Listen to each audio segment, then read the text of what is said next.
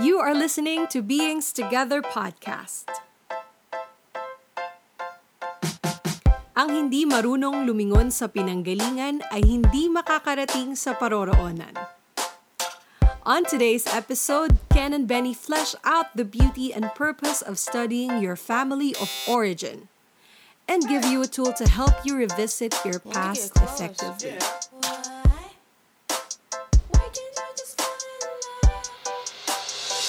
This is part 8 of the iCircle series. So, Ate Benny, no? Siguro to add color sa pinag-uusapan natin, tanungin nga kita. Uy! Para sa'yo, ano ang nakuha ko from my family of origin? Whether positive or negative. Oh gosh. So, be careful sa pagsagot mo sapagkat sasagot din ako sa katanungan na yan. Shucks. Oh, thank you for that caveat. Okay.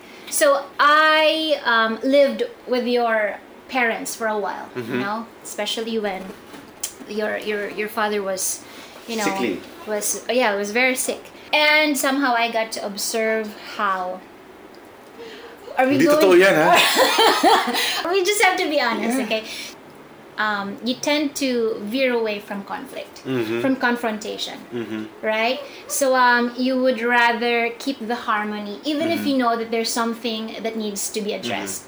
Pero you would rather shy away from it because you want to maintain the harmony, as if there's still harmony, okay? So siguro ganon. And because of that, medyo nagiging frustrating siya sa akin because the way I see it, kahit nadi-disadvantage na kayo or kahit parang nararamdaman mo na yung perceived effect of that non-confrontation, parang wala lang. So that's one thing na I hope to not put in place sa ating nuclear family. Okay. So that's one thing there. Okay, good. Thank you for that, no? Ako naman. Alright, okay. Si Benny naman, coming from her family of origin, no? Ang na-notice ko naman sa kanya, more than the, siguro unang-una na, no? Ito na yung top, yung pagiging palaaral. Yan. Ibig sabihin, dahil mahilig ang kanyang father na attorney at ang kanyang mother na PhD, talaga namang parang naging innate na sa kanilang magkakapatid, specifically sa'yo, na mag-aral, no? Magtuon ng pansin sa iyong pag-aaral, no?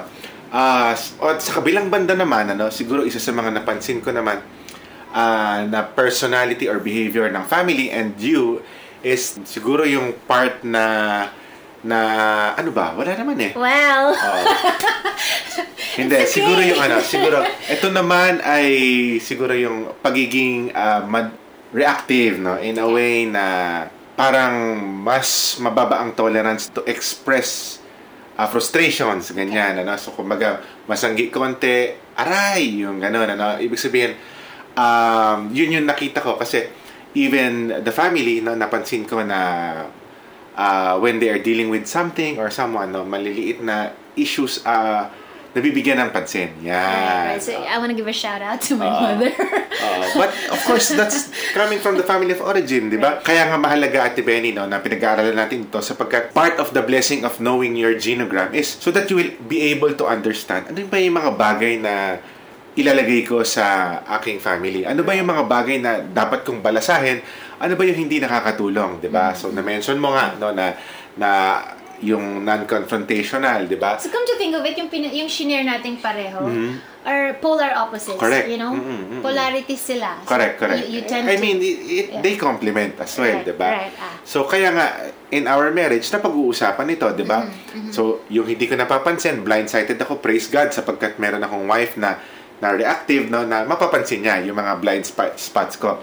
In the same way, na kapag yung wife ko naman medyo leaning towards overreacting, ako naman yung magpapamper na, teka lang, ano muna tayo, slow down. So, sa calibration na rin nating mag-asawa, and siguro sa humility, di ba, na I have humility kasi every time. Yung humility, it's part of accepting yung acceptance ng differences, Ate Benny, part yan ng interactional growth.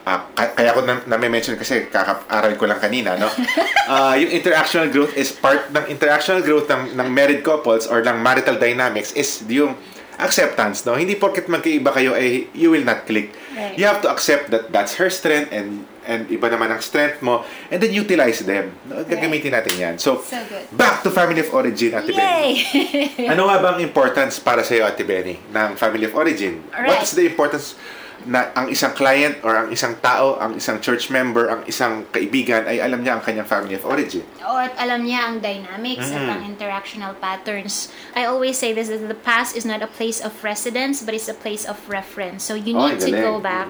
You need to go back so that you will gather an insight for understanding why you are the way you are right now. And if you have that awareness and there is a need for you to change your course or change or reprogram yourself, then magagawa mo yan in the here and now so you can have a better future.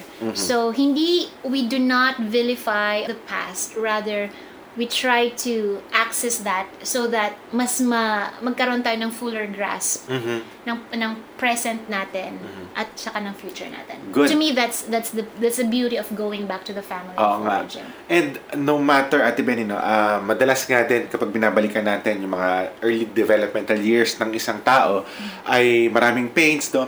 Meron mga issues, no, in the family, no?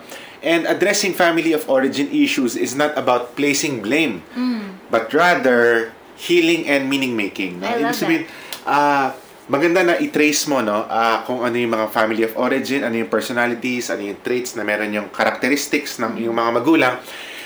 Not to put blame anymore, right. No? Not to soak, no, doon sa mga pains in the past. Kung hindi, magkaroon ka ng panibagong pagkakataon para gawa ng kahulugan yung nakaraan at para din mag-heal, no?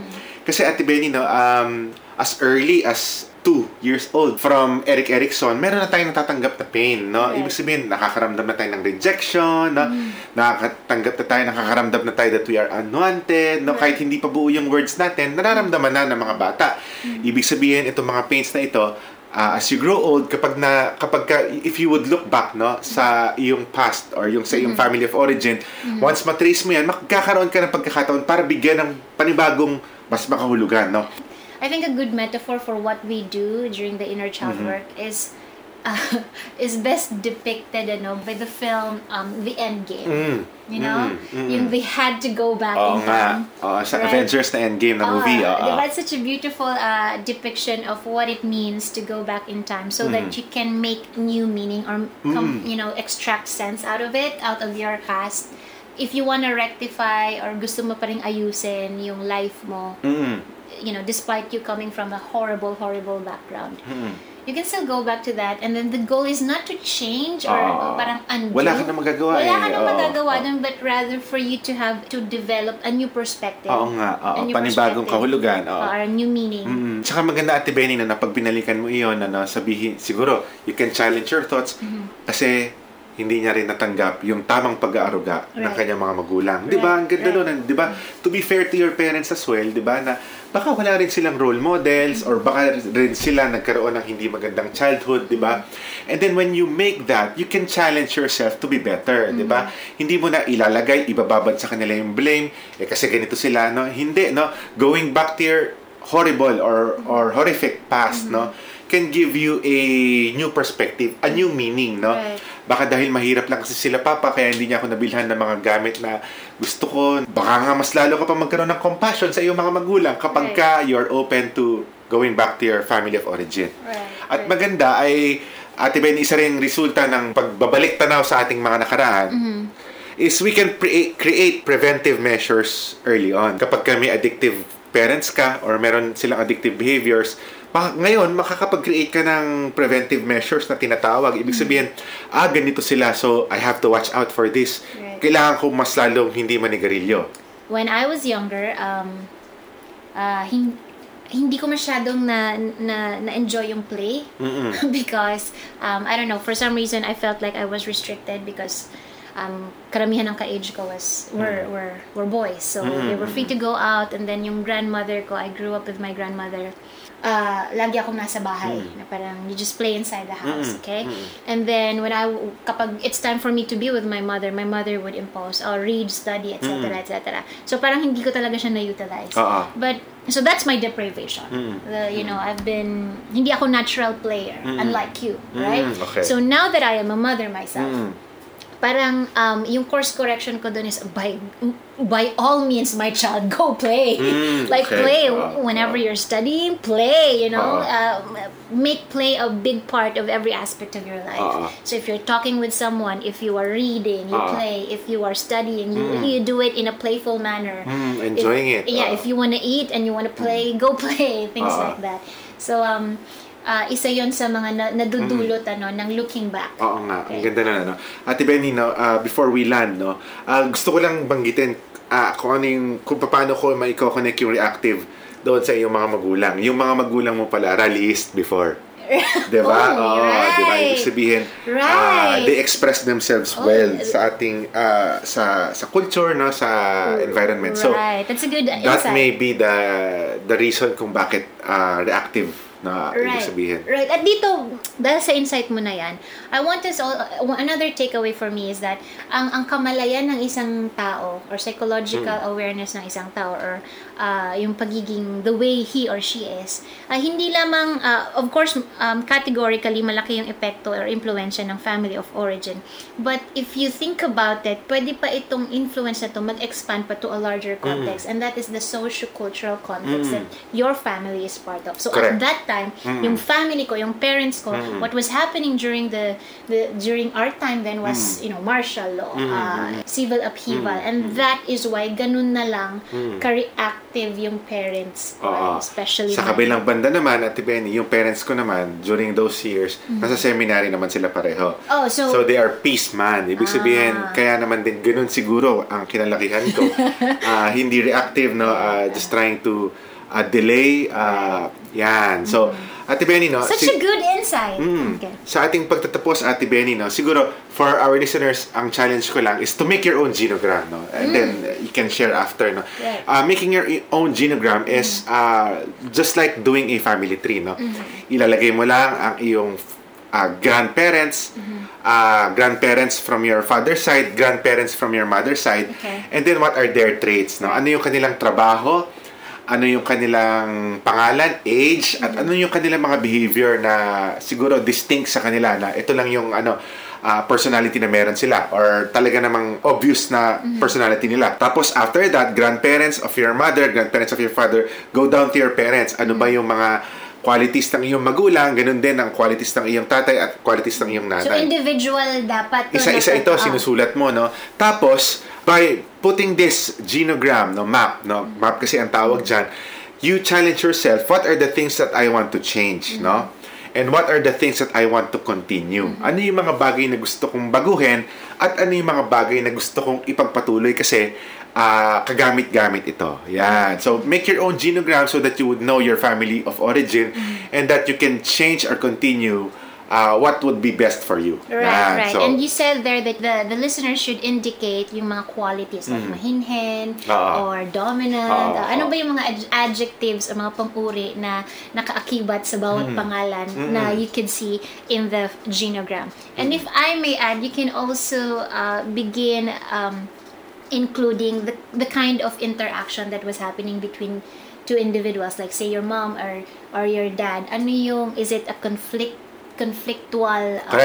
their relationship or meron bang tinatawag na cut off, meron bang enmeshment or uso ba sa kanila yung extramarital affairs or addiction, present by addiction, mental illness, yan. Right, so pwede mong ilagay yan. Absolutely. So ilan lamang yan sa mga pwede mong isama. And again, this is not to promote blaming or like mudslinging or like hate sa pinanggalingan natin. But really, we wanna, this is still part of, painting the first circle or the eye circle so that we have a better view of who we truly are. And if we know who we truly are, then, like I said, we are able to share this part of ourselves with our good other or the significant other, Correct. that being our spouse and our children and our, extended relatives, without losing sight of our core, Galing. of our solid self. So this is not in any way a selfish act. This is just us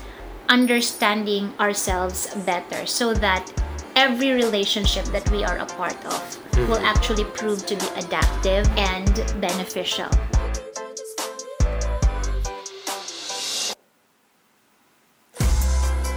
Thank you for listening to Beings Together podcast.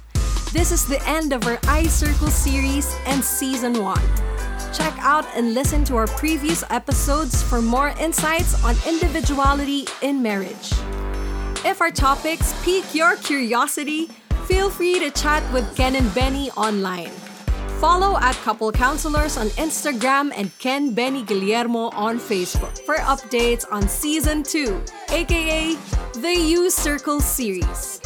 Love and peace, beings!